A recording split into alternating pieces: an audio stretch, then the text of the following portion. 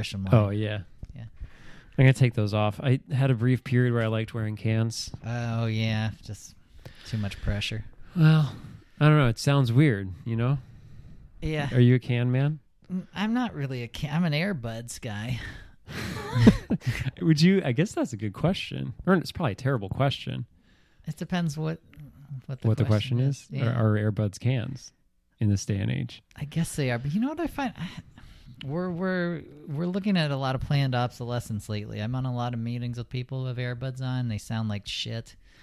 And it's because they're a couple years old and they're just terrible, and people love Airbuds so much they like refuse to take them out. So they're just like, oh yeah, they are kind of broken, but then they keep them in, and then it's like, please just take them out. You're ruining it for everyone. So are the people the planned obsolescences, or the Airbuds? I think both.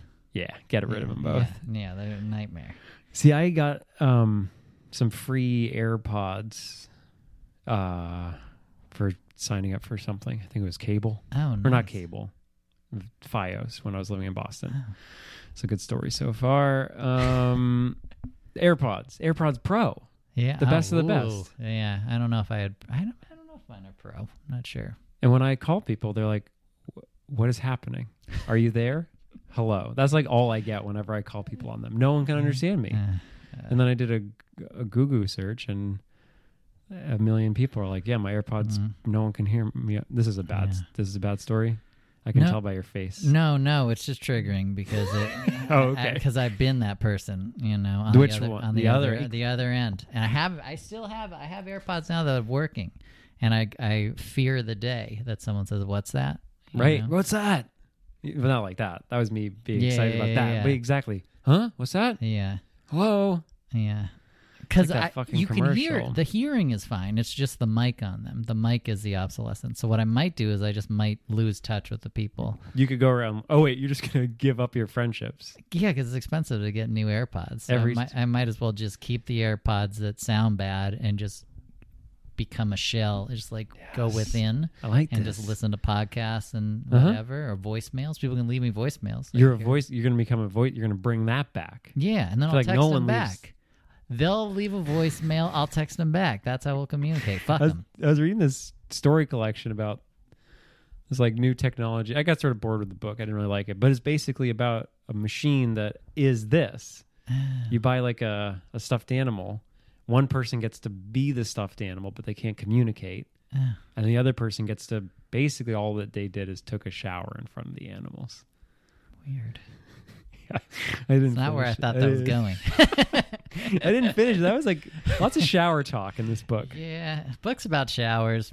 I don't know. Yeah. Doesn't really, a little too niche. At least Grisham, I don't think he mentions showering at all. No, there's definitely some showering in A Time to Kill because he gets all like gross and he used to sleep at his office. Oh, yeah. And I think he like... Is that one next? A Time to Kill? I was reading some trivia and I don't know why I said that. I'm going to do that one again. I was reading some trivia. Yeah. And apparently Grisham was pretty involved in this because he really liked the outcome and he only sold the rights to A Time to Kill on the promise that Schumacher would return to direct. So what did he think about Firm and Pelican Brief? You know what? I guess he didn't. I didn't look into it, but given that he wanted the double Schumacher. Right, and he came and he was like explicitly said, this one I liked. Yeah. Was he asking for the double fuck. I can't remember either of them. Pollock. Yeah. No. The double Ari something or other. I forget who made the other one.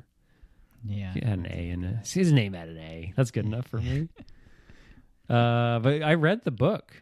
This is the first time I've read 3 Grishams now. Man. And this is the first one that's aligned correctly with my Libby profile to dish out the Grisham in time for me to watch the movie. So this is actually a really good book to movie.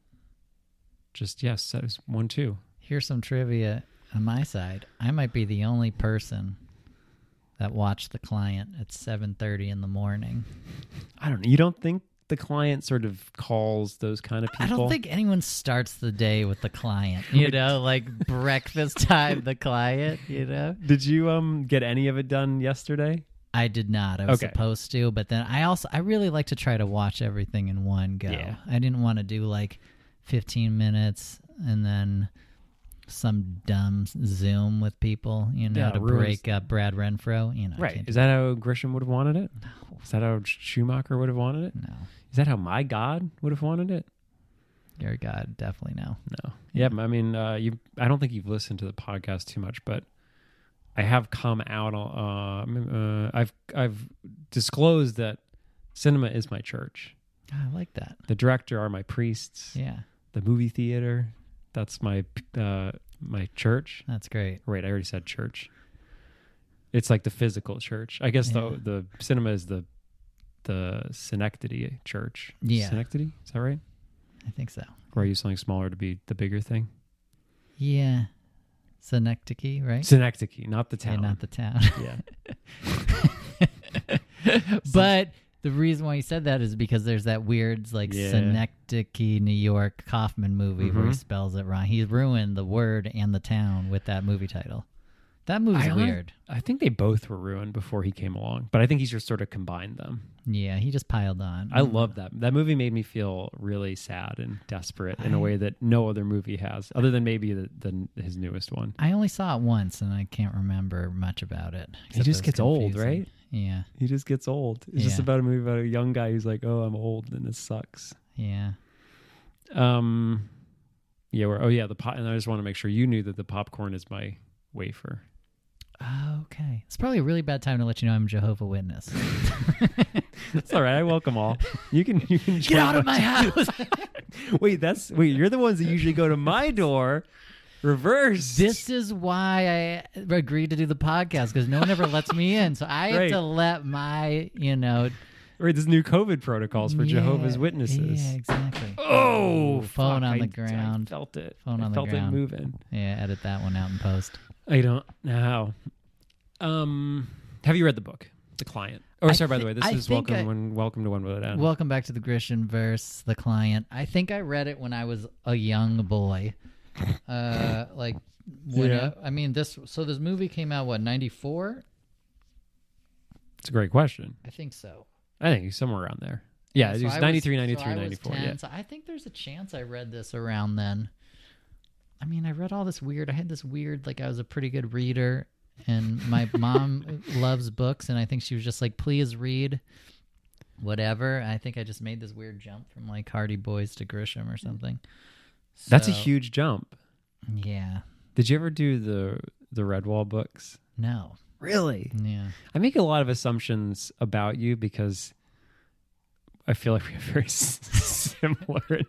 I don't know. We're sort of similar. We went to the same school. Glasses. Yeah. We both wear jeans and layers and like craft beer. I feel like beer. We could probably tell people we were cousins. I think so. Yeah. And I imagine that I read the Preston and Child books and the Crichton books, which is sort of, I never got into Grisham, but it's like the same thing. I read some Crichton, yeah. Yeah. I was like, you probably were a Redwall boy, but no, you didn't read the Redwall books. Because you did, and we're sharing the same existence. That's so we nice. Piecemealed it, yeah.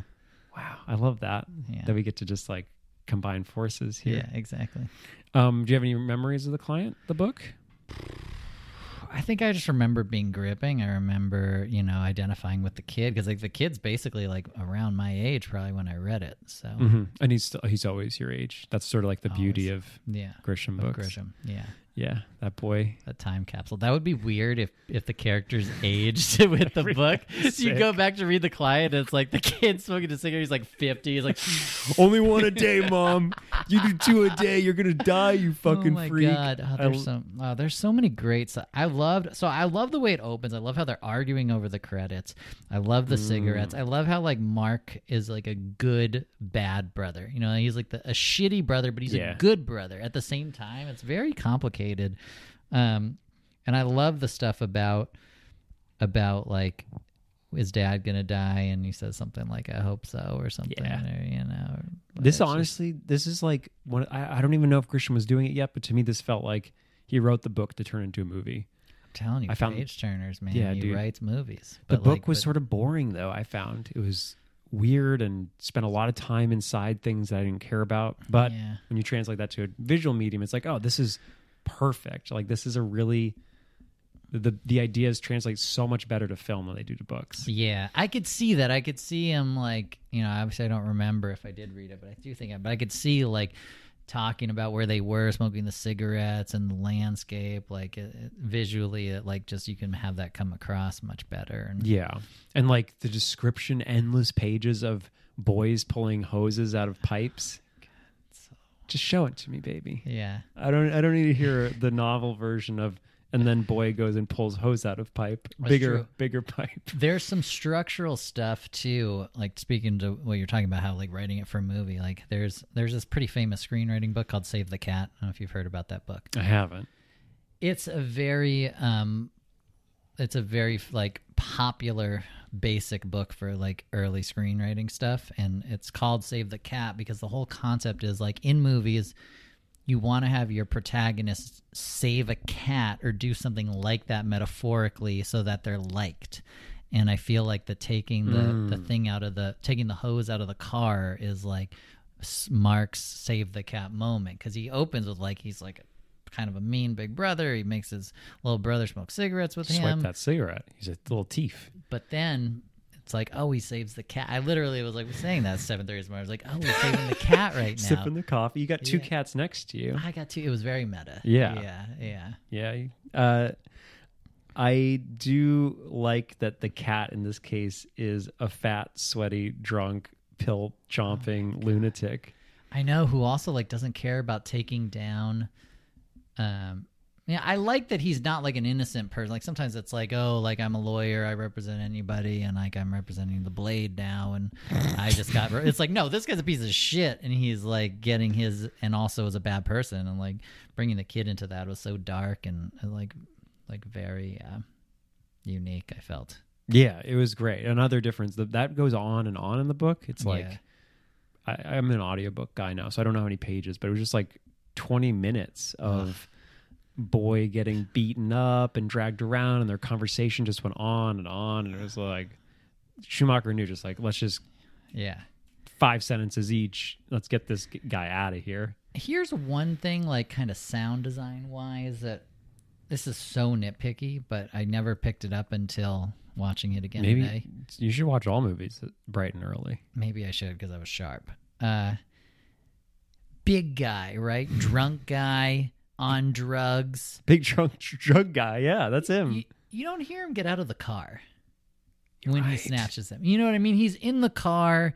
He sees the rustling. Like he knows that something's up. Right. But like, how does he like smooth, like slide out, like sober, come around the back and grab the kid? Like it's just suddenly he's just like magically out of the car.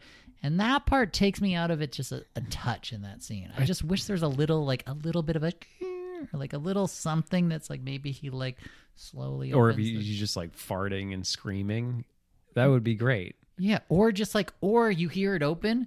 Man, yeah, I do like the farting, but you hear it open and then like the kid gets caught on the fucking tailpipe or something. I don't know. Yeah. You know what I mean? Something Yeah. Where it was just sort of like that. This Houdini thing. Or he accidentally gets like stuck under the car. Like, how do I get out of here? Yeah, exactly. And then Romy just grabs him by the leg and hangs him upside down, shakes out all his money. He doesn't have any money though. Yeah. Right? Yeah. Because he's a poor guy. Yeah. Yeah, well, I think you answered your question earlier, because in this case, Romy is also a cat. So if you just imagine him as a cat, a drunken, fat, drug chomper, but he's a cat. He slinks right out of that car. Yeah. Never see him coming. That's true. But I think introducing a character that is that unhinged without explanation is so fun. Like, oh, for sure. Yeah. I'm just I was sick of the last two Grishams pretty early, and this one's just like, I don't know. I was having fun. Yeah. This movie's fun. It's improvement on the book and great casting choices. Like the fact that the mom, also great actor. This must be one of her early roles. She's young in this. She's great. She embodies like that weird, like blue collar kind of down on your luck. You know? And which is also different. Pelican Brief and The Firm is what I like to call these movies. There's white people in trouble. You know what I mean? Yeah, it's totally. It's like so trivial. It's like, oh, they've got it all, but they had to put their home address on the brief, or they had to take the high-paying offer from the mob firm or whatever. It's right. Like, but this one's like an inverse. It's like totally inverted. It's like these people can't afford. They're just plopped like total fish out of water in like in a much more like interesting social way. Yeah, I was gonna set this up to get more of a grand slam out of it. And like throughout the podcast, load up bases, people on the bases. But I guess I'll just get a single home run starter. Did I fuck up your grand slam? I mean, as long as I get the 4 points at the end of the day, I'm happy. Okay. Yeah, maybe I'll just get homers. You'll have to let me know if these are going over the wall. But like if I'm ever like messing up your grand slam, just like wave off. What's the the pitch, sign? Yeah, just wave it off. Just give me one of these. And Okay. I'll shut up. Okay, just one of these. Yeah. Oh, that's nice. Yeah. I should try that with other people. Yeah. Just don't have AirPods in; they won't hear it. So what was I gonna? You were saying something about the class thing, right? So my big complaint last episode and the time before was characters whose either their motivations are either boring and just greed based or completely unexplained. Like in the Pelican Brief, we have two people that are just like running around for no reason. Yeah, and here it's like, I understand why people are doing things. It's completely motivated in a way where it's like, it's not like in the Firm and Pelican Brief, they make concrete choices that dig themselves their own grave. Like, even though it's accidental, where it's like, this is just wrong place, wrong time. And then it's really way more like the stakes are a lot higher because of it. Yeah. It's not like, guy, figures out postage stamp scheme to make money and move back to Boston. Hooray. Right. Or woman writes brief for some reason and doesn't give a fuck about the politics involved in the Supreme blah, blah, blah. Yeah. Here it's like, boy accidentally gets involved in something and he's afraid for his life. Mm-hmm. The book goes on and on about this story of that was my big thing. Is like, how do you turn this story, which is at his heart, boy knows more than he wants to tell. Mm-hmm. And then agrees to be a witness protection. Yeah. And that's it. The book takes hundreds of pages to go from boy offered witness protection to accepting it with very little in the middle that made any difference. And here, I actually think they took that by not really even offering witness protection till closer to the end. Yeah. I think it was a better way to tell this story. I agree. And they really motivate it because it's like at first it's just like, if I don't say anything, nothing happens. But then it gets much more complicated and they really show that how he gets there. I'll also say, though, it is kind of like inadvertently it's kind of messed up how the whole thing with like Tom Cruise in The Firm and with Julia Roberts in Pelican Brief, it's sort of like, but our lives are so charmed and good. Like, witness protection is so bad. In this movie, it's like, you're like trailer park, so witness protection's like a gift. You can reinvent yourself. It's like that part's kind of like, they don't say it like that, but totally. It's like that theme is sort of like a bummer where it's like, they've got nothing to lose, unlike Tom Cruise did. Absolutely. Yeah, I was gonna. That was another, I think, bass guy. Set that. I didn't wave it off. Too late. I'll give it to you. We're sharing. Okay. As we learned earlier, I read Redwall so that you didn't have to. But I've had two people on base now. Yeah. That's true. I don't know. Maybe I can't forgive that. How about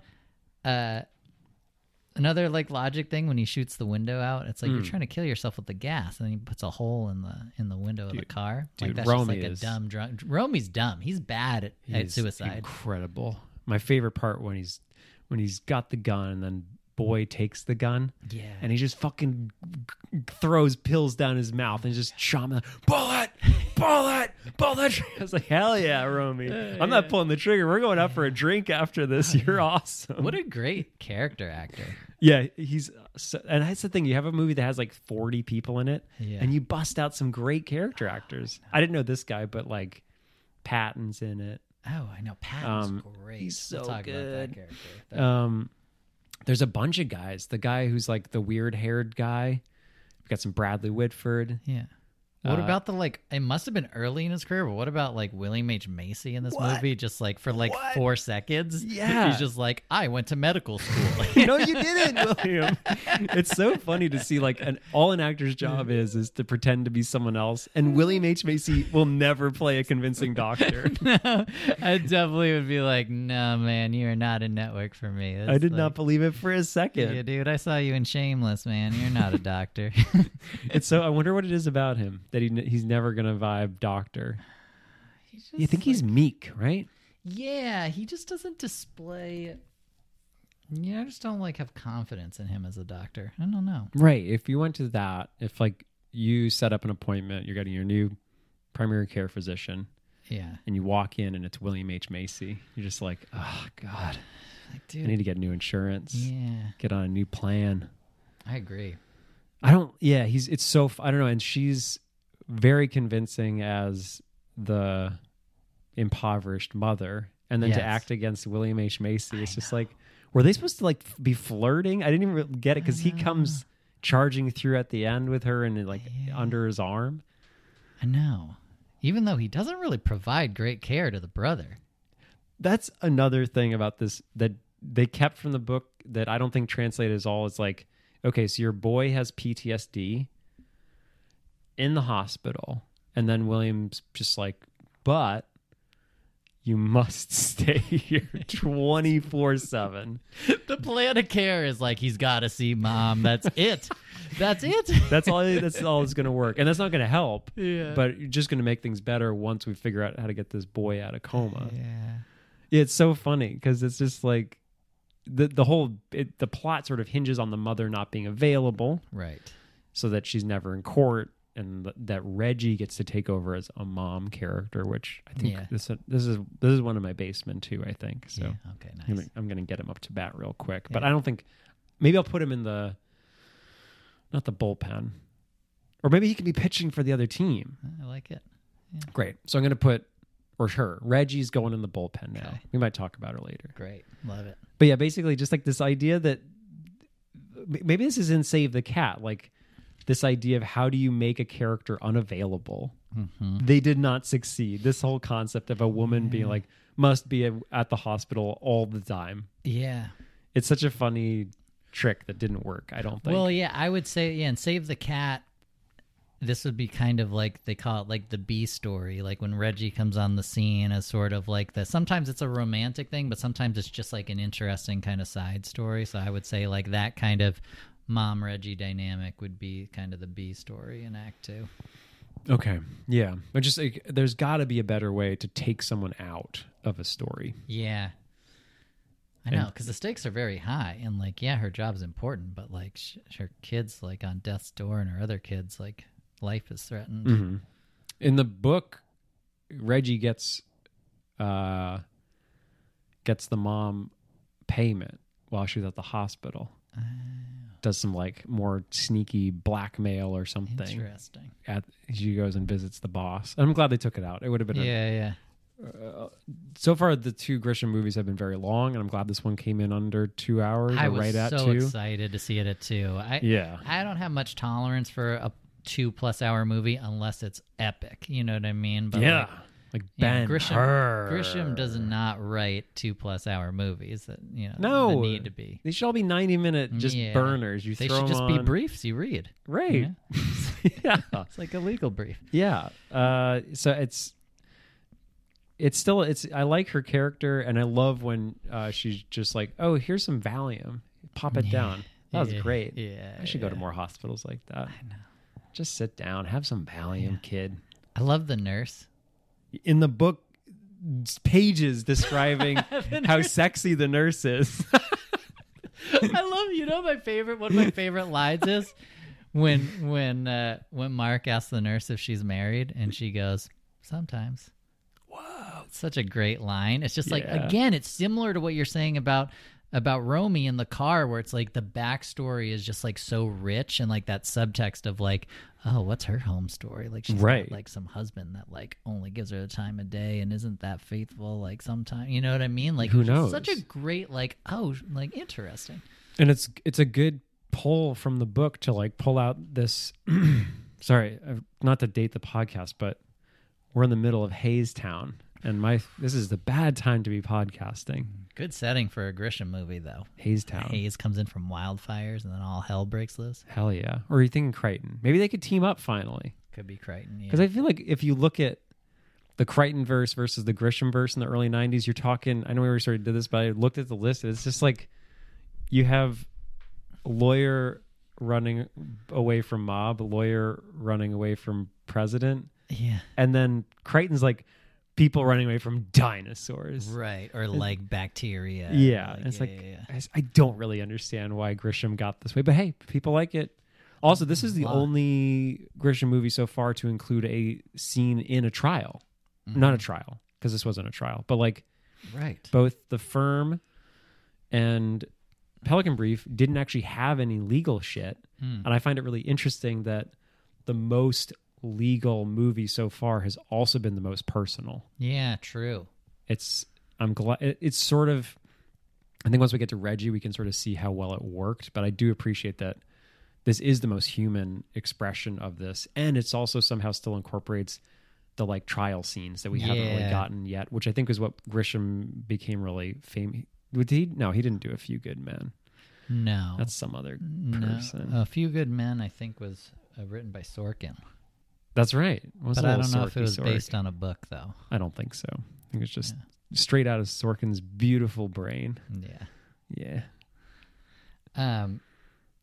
I will say, I since I hadn't seen The Client in a while, like I was sort of waiting for the sergeant character to like be more like, I thought that might be like a darker character, because he's pretty dark. It's all the stuff like when he like has a little the Will Patton, you know, the cop, when he says that stuff about like the little electric chair and stuff. Dude. Like I was like waiting for him to be part of like Barry the Blade's like gang or something. I love that he wasn't. He just was like a shitbag cop. I know. It was kind of nice. It was a bit of a red herring there in terms of like. But I picked up on that too. The book, he's nice.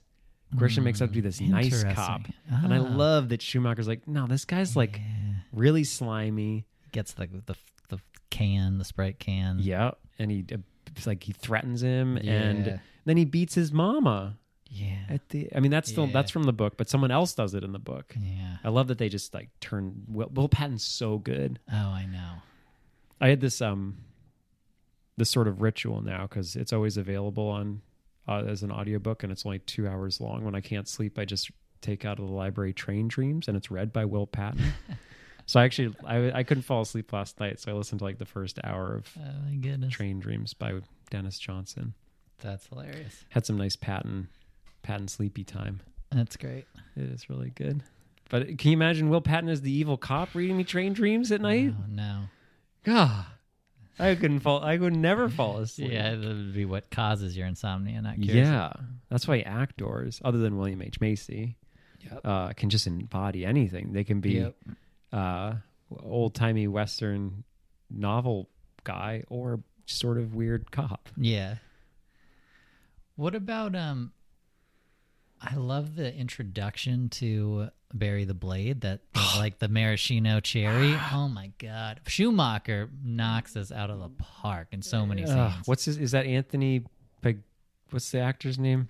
It's a good question. Shit, he's so good. He's really good in this.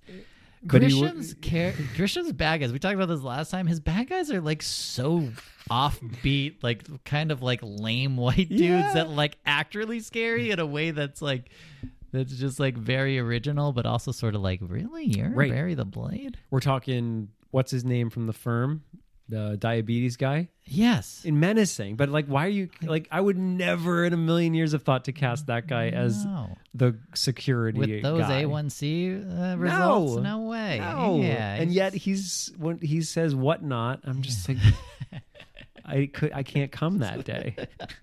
It's so scary. The worst whatnot ever. Yeah. And then you get, let's find his name, Anthony LaPaglia. Yeah. Anthony LaPaglia. Such a great character. Such an imbecile, but also very dangerous. Yeah.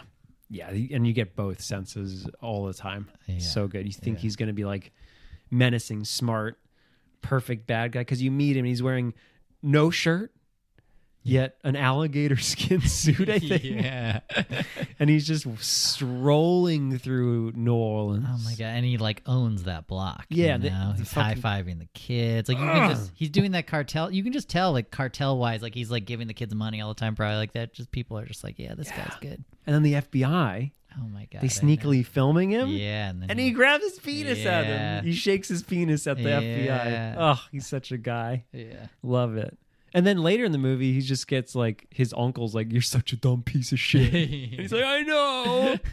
I'll get the body. I know. I won't fuck up again, Daddy." So it's great that Schumacher sees like all these characters aren't like we haven't even brought up Tommy Lee Jones, but like all these people are good at some things, bad at other things. Yeah. And I think he really brings out that personality in everyone. Everyone's sort of flawed and Everyone's just barely hanging on. Yeah, it's really great character work.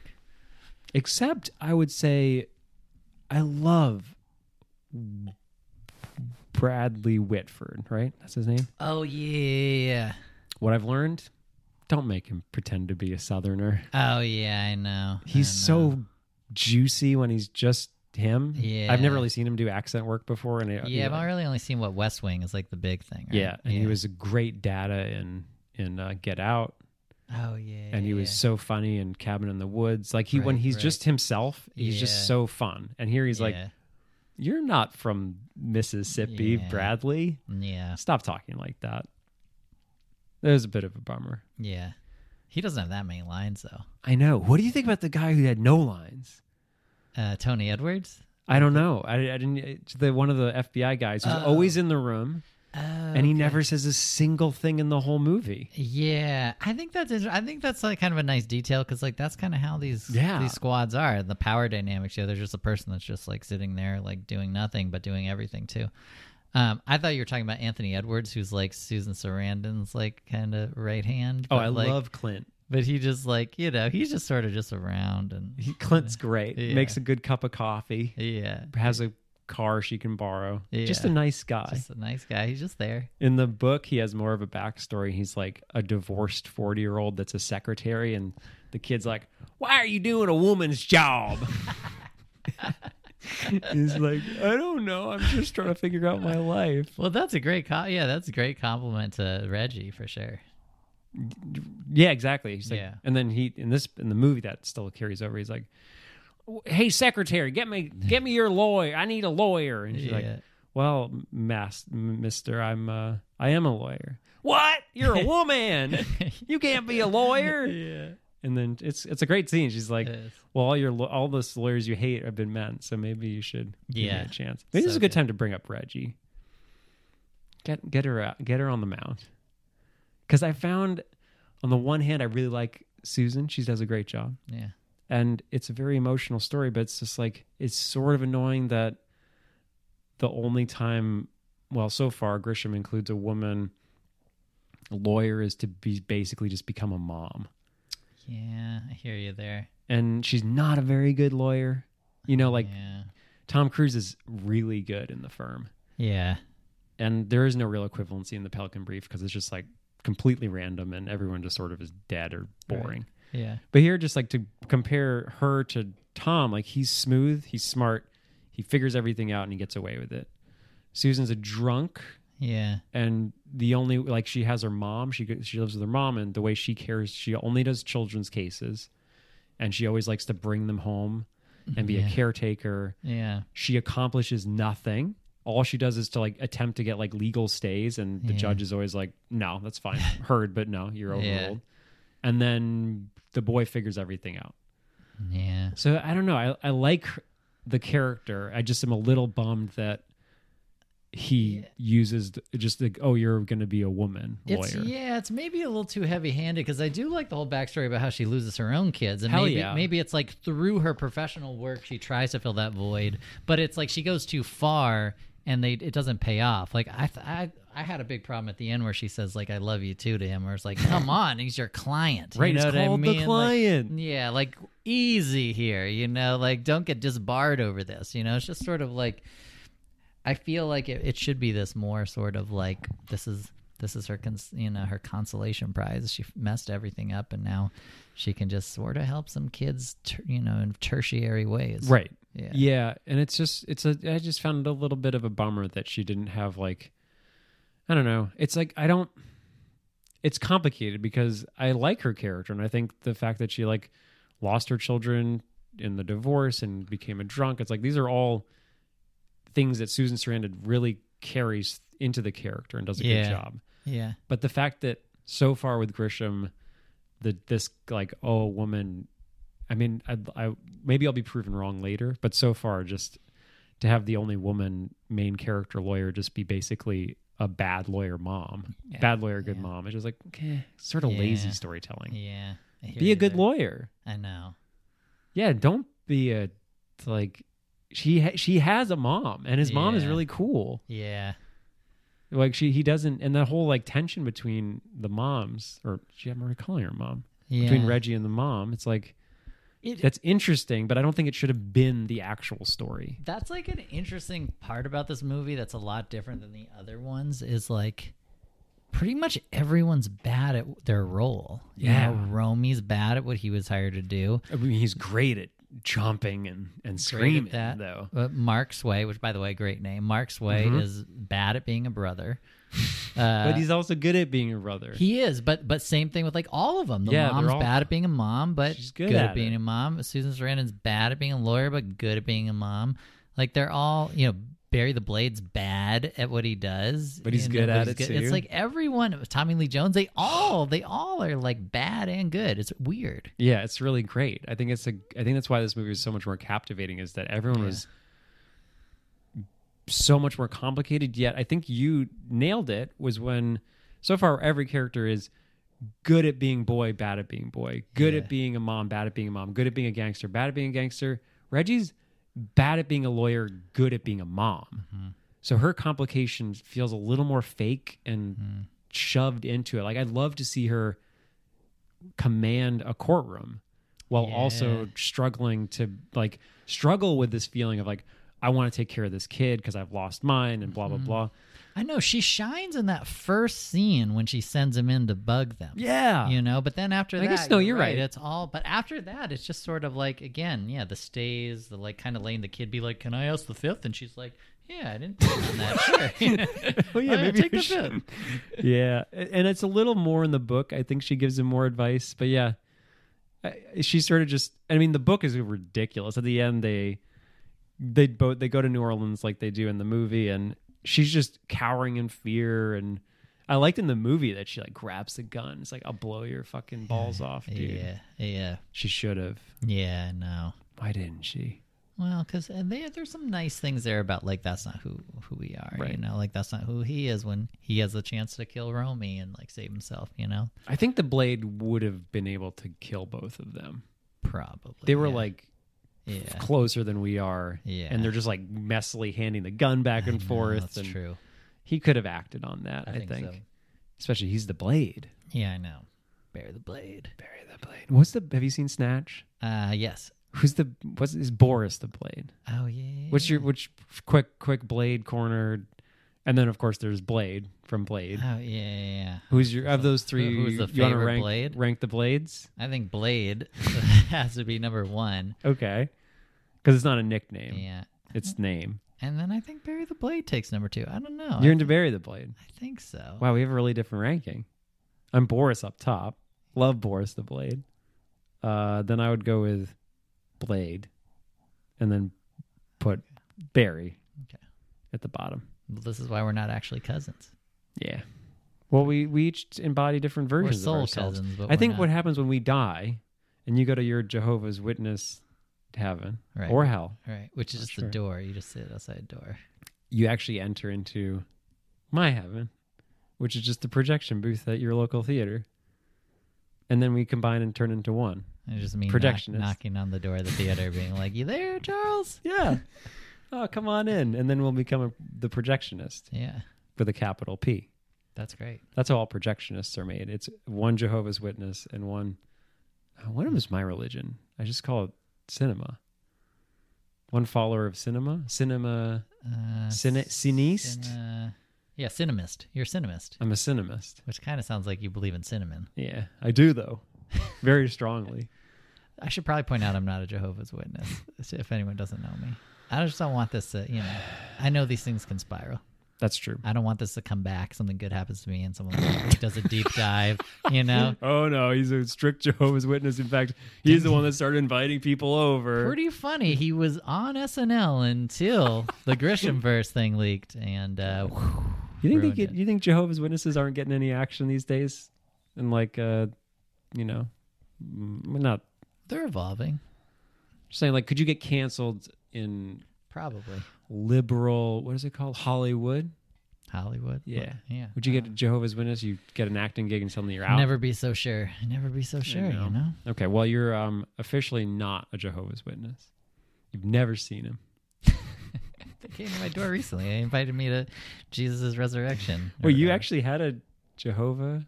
Yeah, 2 very nice young kids knocked on my door and said, we'd love to. I was like, oh, I thought they were like Bernie. They look like Bernie canvassers, even though there wasn't an election. I was like, really? So they're not doing the suit and ties anymore?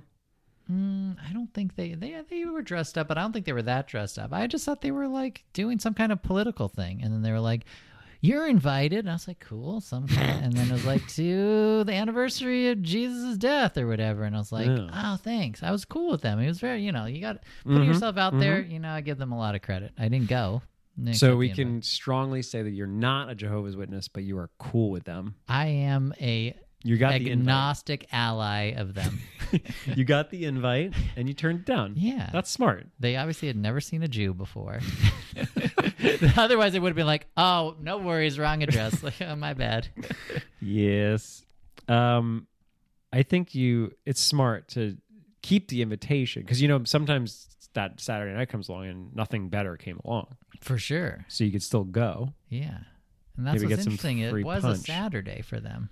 Huh. I think. That's weird. I know. I don't know anything about it. I've never seen one.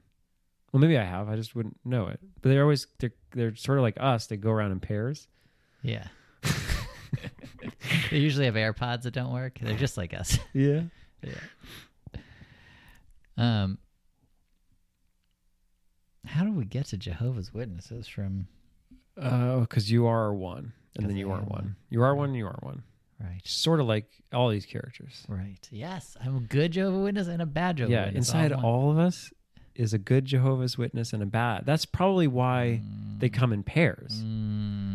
Do you think one's good Jehovah's Witness, bad Jehovah's Witness? Yeah, like it got back. Yeah. So they come in, one's thrashing you, and then the other one comes over. You invite them to Jesus' death, I'll disinvite them. I always disinvite them. Damn it.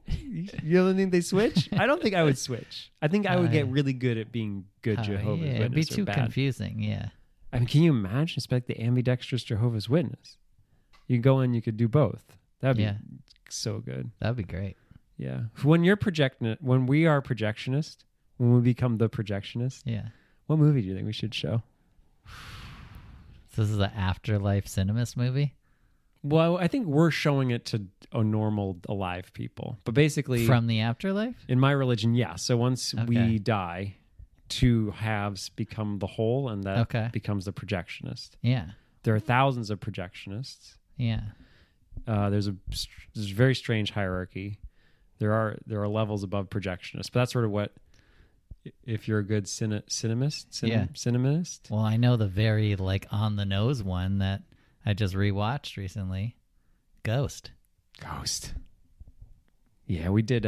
Josh and I did a birthday brawl many years ago where we each watched each other's birth year's highest grossing movie. Oh, funny. And we did a head to head. You were born in 84. I'm 85. I got Back to the Future versus Ghost. Well, yeah, that's a big matchup. It is. I mean, Back to the Future won for me. Yeah. I didn't really like Ghost. I thought it was all right. Yeah, it's fine. Yeah, it's weird. It's kind of fun. Yeah. It's crazy. It's a very strange movie. Yeah. It is. Such It's a lot 90s. going on. Yeah. It's rare to get that level of like 90s-ness or decade-ness right at the start of the decade. Yeah. Didn't feel at all like an 80s movie anymore in a lot of ways. It's got some Grisham tones. Like I forgot that it was so violent and like scary. I just remembered it as like, oh, he dies and like their love lives on. Right. You know what I mean? They fuck pots together. Yeah, exactly. I didn't remember any of the like sketchy fucking like crime stuff. Yeah, gangster stuff. Yeah. God, so much gangsters happening. Yeah. These gangsters, you mentioned this earlier. Brilliant casting. Mole guy. Oh my God, Mole Guy! I love Mole Guy. I can't look at anything else. Right, and then it's so good because he's wearing the mask. Yeah, I love that scene. I wrote that. That's something I wrote down. I was like, the elevator knife scene was classic Grisham. So good, and the red light, and it's great scene. And it's like that's what movies shine. Is like, oh, this kid's gonna die. There's no way he's gonna get out of this one. You know, it's just like such like. The other thing I noticed about Grisham, he loves a good stairwell chase. Should we? I'm sort of. It's hard to do. I don't know if we can do this every time, but so far we've had 3 movies, 3 running scenes. Yeah. And it's great. Honestly, this might have been better than Tom Cruise, because in Tom Cruise, he just, no, the ending's good. But this guy's on par with Tom Cruise. The fucking running through the morgue scene was awesome. Yeah, it's a cool one. Good stairway chase. Yeah. Shot well. That weird, this church, not really church. It's like a church hospital. The location was strange. When he's in the stairwell, I was like, wait, what? Like, this is connected to the same building? This is a derelict, attic space in a giant cathedral, it felt like. Yeah. It's so cool. It's such a great setting. Yeah. I really liked it's so simple when the boy traps the man. It's just like, I don't need much more than that in a movie. Yeah, for sure. You give me a boy versus man. Yeah. And the boy traps the man in a cold closet. Yeah. That's awesome. It's great. Yeah, I loved it. Yeah, I thought the resolution was good. Another weird Grisham thing, they always like get sent off on some transportation far away. It's like all 3 of these movies. It's the drive back to Boston, right. The like she's flown somewhere you'll never find her, tropical. And then now this like witness protection plane. It's just like he loves these transportation is the resolution. Yeah, I hope that continues, because I do. In the book, they make it very clear when he drives away with Reggie to New Orleans. Yeah, the book does one of those things which I find interesting when you're doing a third person past tense novel, and then suddenly it goes, he will never see Memphis again. Right. It's like, whoa, yeah. Why are we jumping this glimpse of the future? Yeah. It can be really cool, and sometimes it feels really weird. You know, one thing about the location, I think also, I mean, this needs to be kind of fact checked a little more, but I feel like one of the reasons why I think Grisham kind of like caught some fire too is like there's a lot of like geographical things that you didn't see a lot of. You know, like the South. The South. Like they just never based anything there unless it was like Deliverance. You know what I mean? But it's like every movie is like it's shot in LA, it's shot in New York, or it's shot in Toronto to be New York, or it's shot in Vancouver to be New York. And it's like, it's in like somewhere, or like middle of nowhere, Anytown, USA, or like that. Like, the South is like Memphis is such a great location. It's just like really just steeped and whatever, seeped and steeped, both in all the things. They rhyme and they both work. I think. Yeah. Seeped. I think steeped is the right word, but seeped also. You could say New Orleans and Memphis seeped into the celluloid. I like that. Yeah. And you're a real cinemist. Yeah, exactly. Everything comes back to it. I think Tommy Lee Jones did a pretty passable Southern accent. Not too shabby. Yeah. He's had that accent in a lot of movies. Yeah. I feel like, It was fine. Yeah. It wasn't as bad as Bradley's.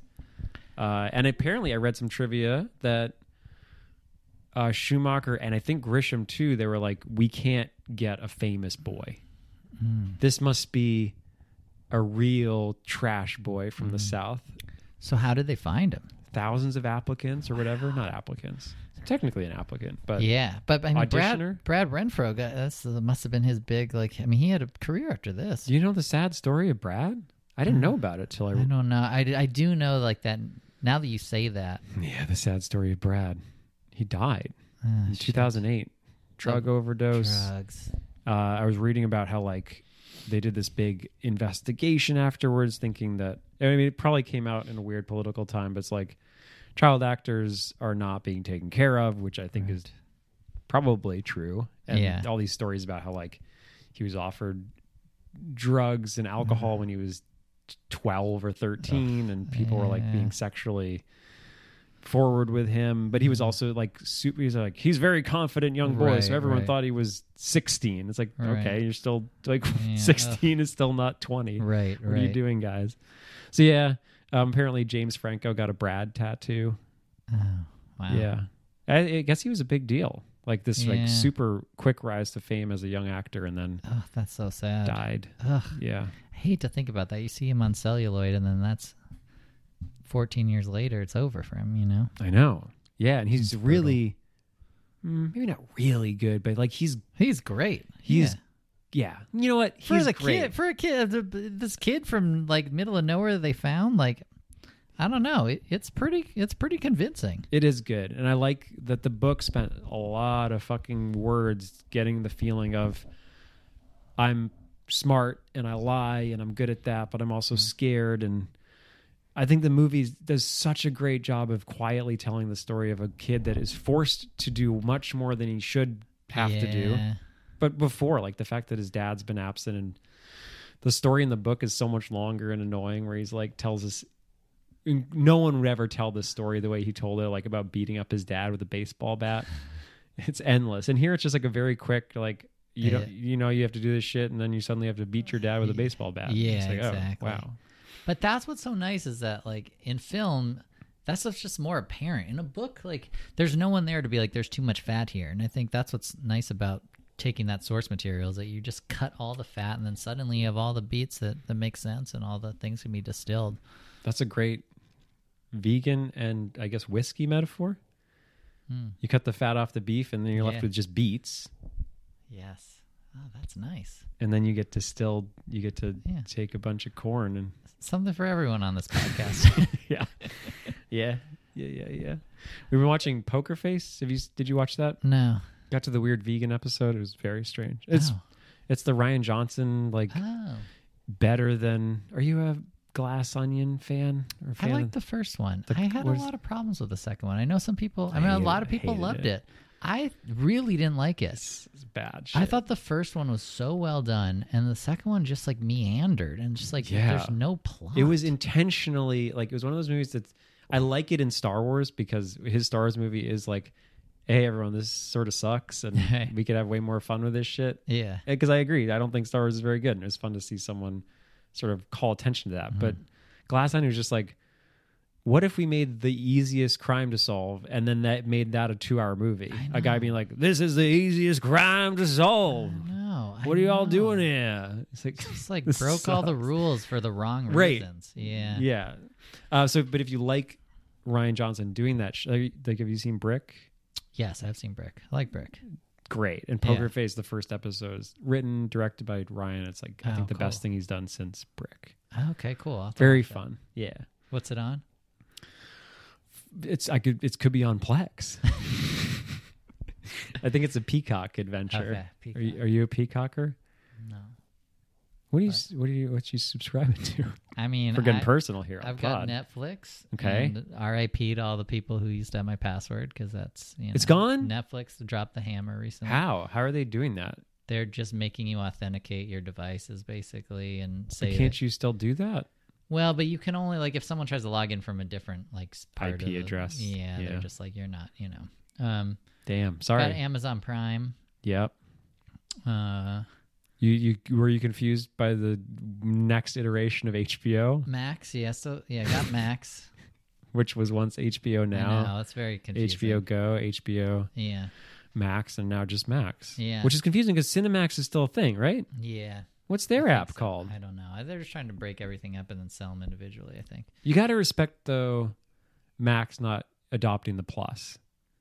I feel like it's such a cowardly move to go Plus. I know. We have Apple Plus too, which actually is pretty good. But like Apple Plus shouldn't be called Apple Plus. They didn't have an Apple. No, like there was no true. Apple, right? That's true. Yeah, that's true.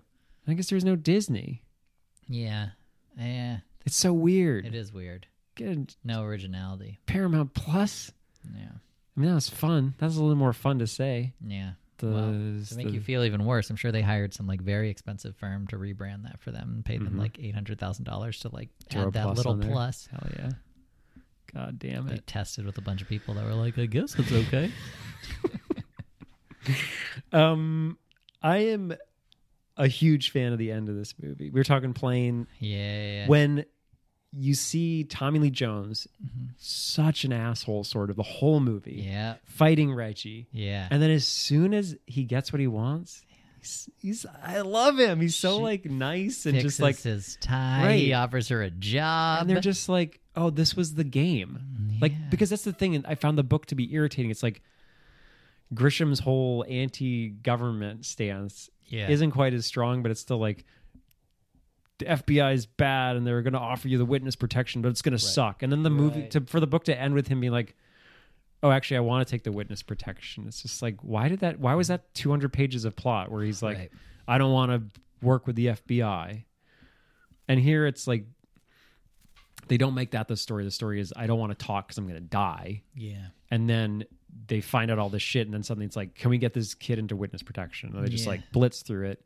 And then you sort of see the nice side of Tommy Lee Jones, where he's like, I do want this kid to be safe. And, now that we're everyone's happy. And I just sort of loved how they get along. And it was like such a funny look at this fight where they actually end up being both on the same side. Yeah.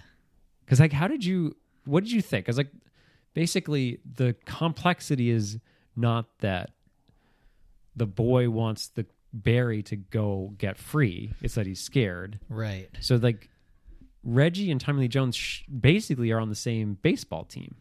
Yeah. So maybe we aren't actually against each other and you're taking my homers away and Reggie's not on the mound. That's a relief. They're playing like Pandemic.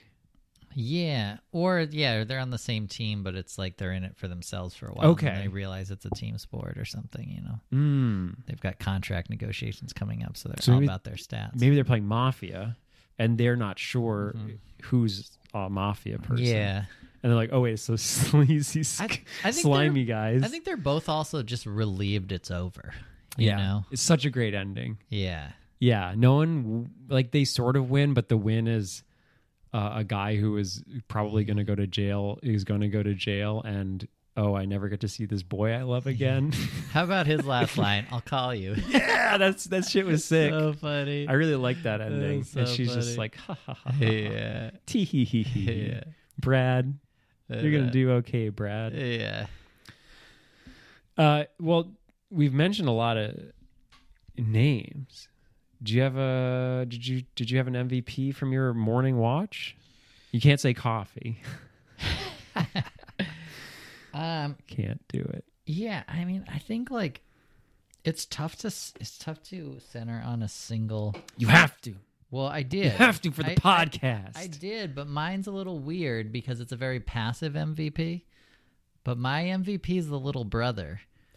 Because he just has PTSD through the whole movie. And then when he finally comes out of it, he has a new identity in witness protection. Wait, but he hasn't come out of it. But he's gonna. How do you know? He's gonna. He's got that nice private jet taking him somewhere. He's like sort of looking relaxed. You think so?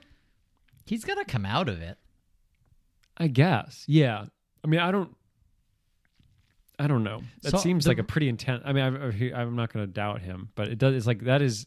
I hope that doesn't go on for very much longer. But the reason why I think he's an MVP is because he gets to just skate above all of the tense. He doesn't feel threatened at all because he's already like comatose. Yeah. So he gets to just like skate above all the drama. And suddenly he is. Well, I mean,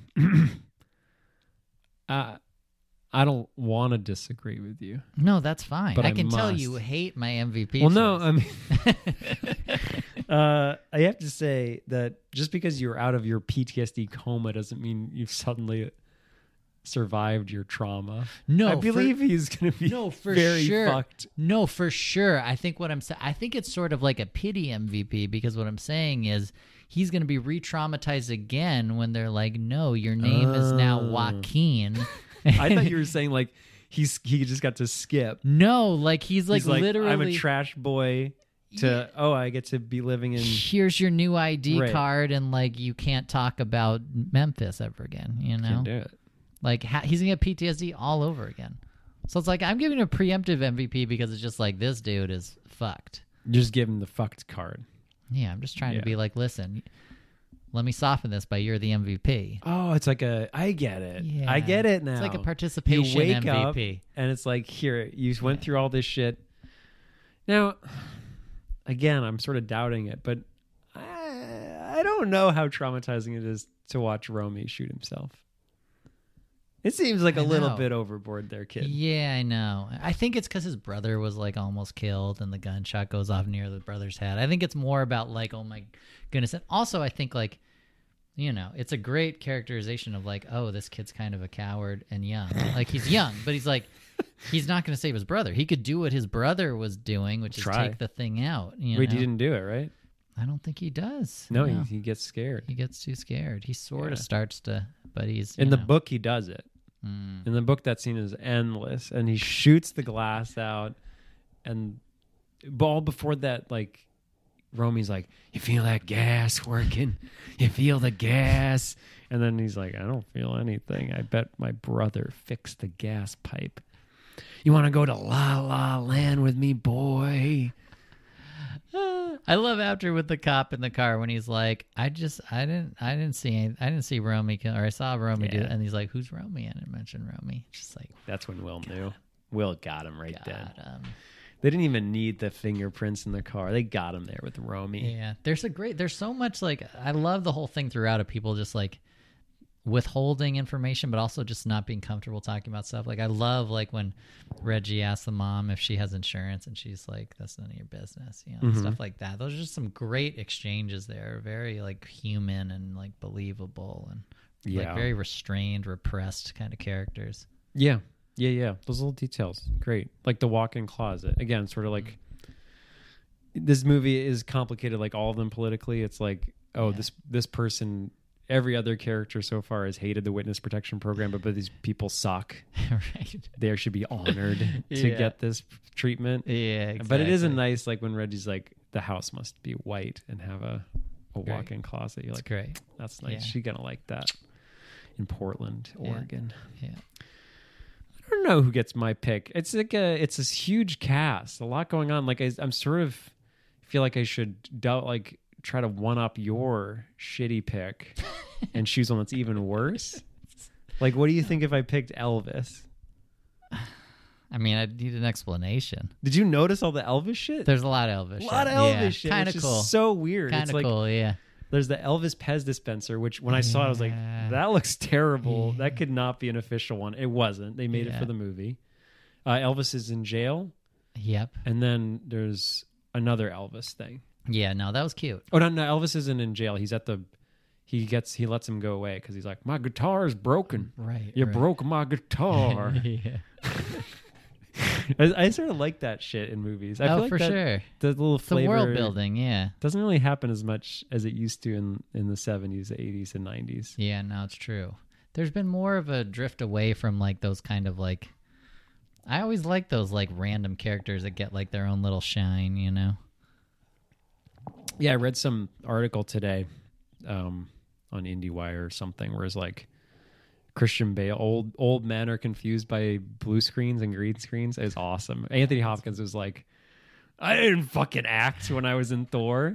They just like threw me in an empty room and gave me a beard and told me to scream. He's like, why? What's the point of acting? That's funny. And I think that's sort of at where we're at right now is like why the writer's strike is happening and Marvel movies are bad now just because you throw people in blue. Like, it's so frustrating. Like this is what we all saw when we watched Phantom Menace. It's like George Lucas telling people to act in a green space without anyone else. Right. And everyone was like, what? Yeah. This is what? Yeah. And all the acting is terrible. Yeah. And then we've sort of figured out over 20 years, like, how to make that space a much more actable space. And then suddenly Marvel's like, but what if we just made it like Phantom Menace again? Have everyone just sort of be by themselves in green spaces. So true. Acting against nothing. Did you see Quantumania? No. It was insane. I've never felt more disconnected from my church. It was a sad day. It's not good. No. When they passed you the bucket, you didn't put anything in. I just vomited straight in. I wonder if anyone's ever done that in church. That bucket pass, someone's hung over. I'm sure it's happened a lot. Yeah. That's a good joke. Yeah. But yeah, it was like, I love me some Paul. Yeah. I did before I saw Quantumania, I was like, Paul can't do anything wrong.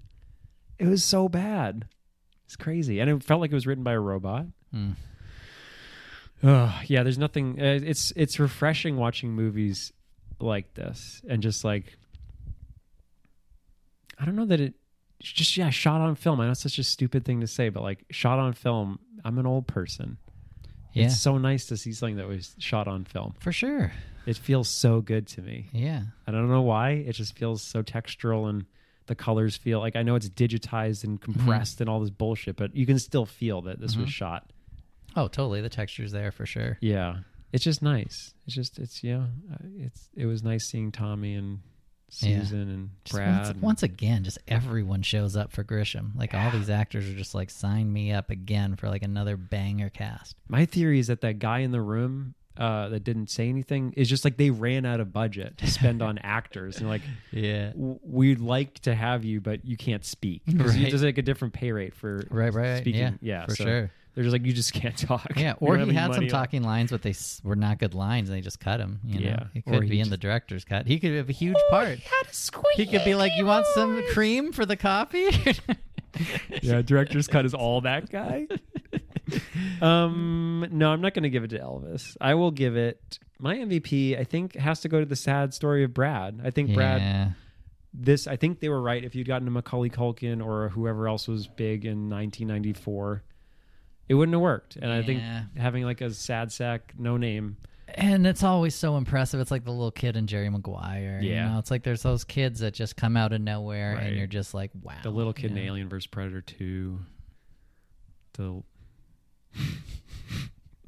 you asking when will it end? Like, do you want more? Like, I think so far we've seen the Grisham, like, fucking, as you've said, very nicely. Like, the transportation ending is like, what are you doing? Like, there's no story left. You can't pull these characters back, I don't think. Yeah. So I think this is a good one and done. But I do too. It's sad with the Renfro thing. I think that's the only thing that pulls at my heartstrings a bit, where it's like, oh, I sort of wish it wouldn't end because, like, it sucks that his life ended, you know? Oh, I see. You're like really tapped into, like, you're giving the MVP to an like a child actor character because you want to make sure he feels okay. And you're almost saying when will it end just so that you can hope that will resurrect Brad. I'm an empath, yeah. Yeah. Cinematic empath. I mean, it's such a great... his favorite line, I love this line so much. Keep the dollar, you're fired.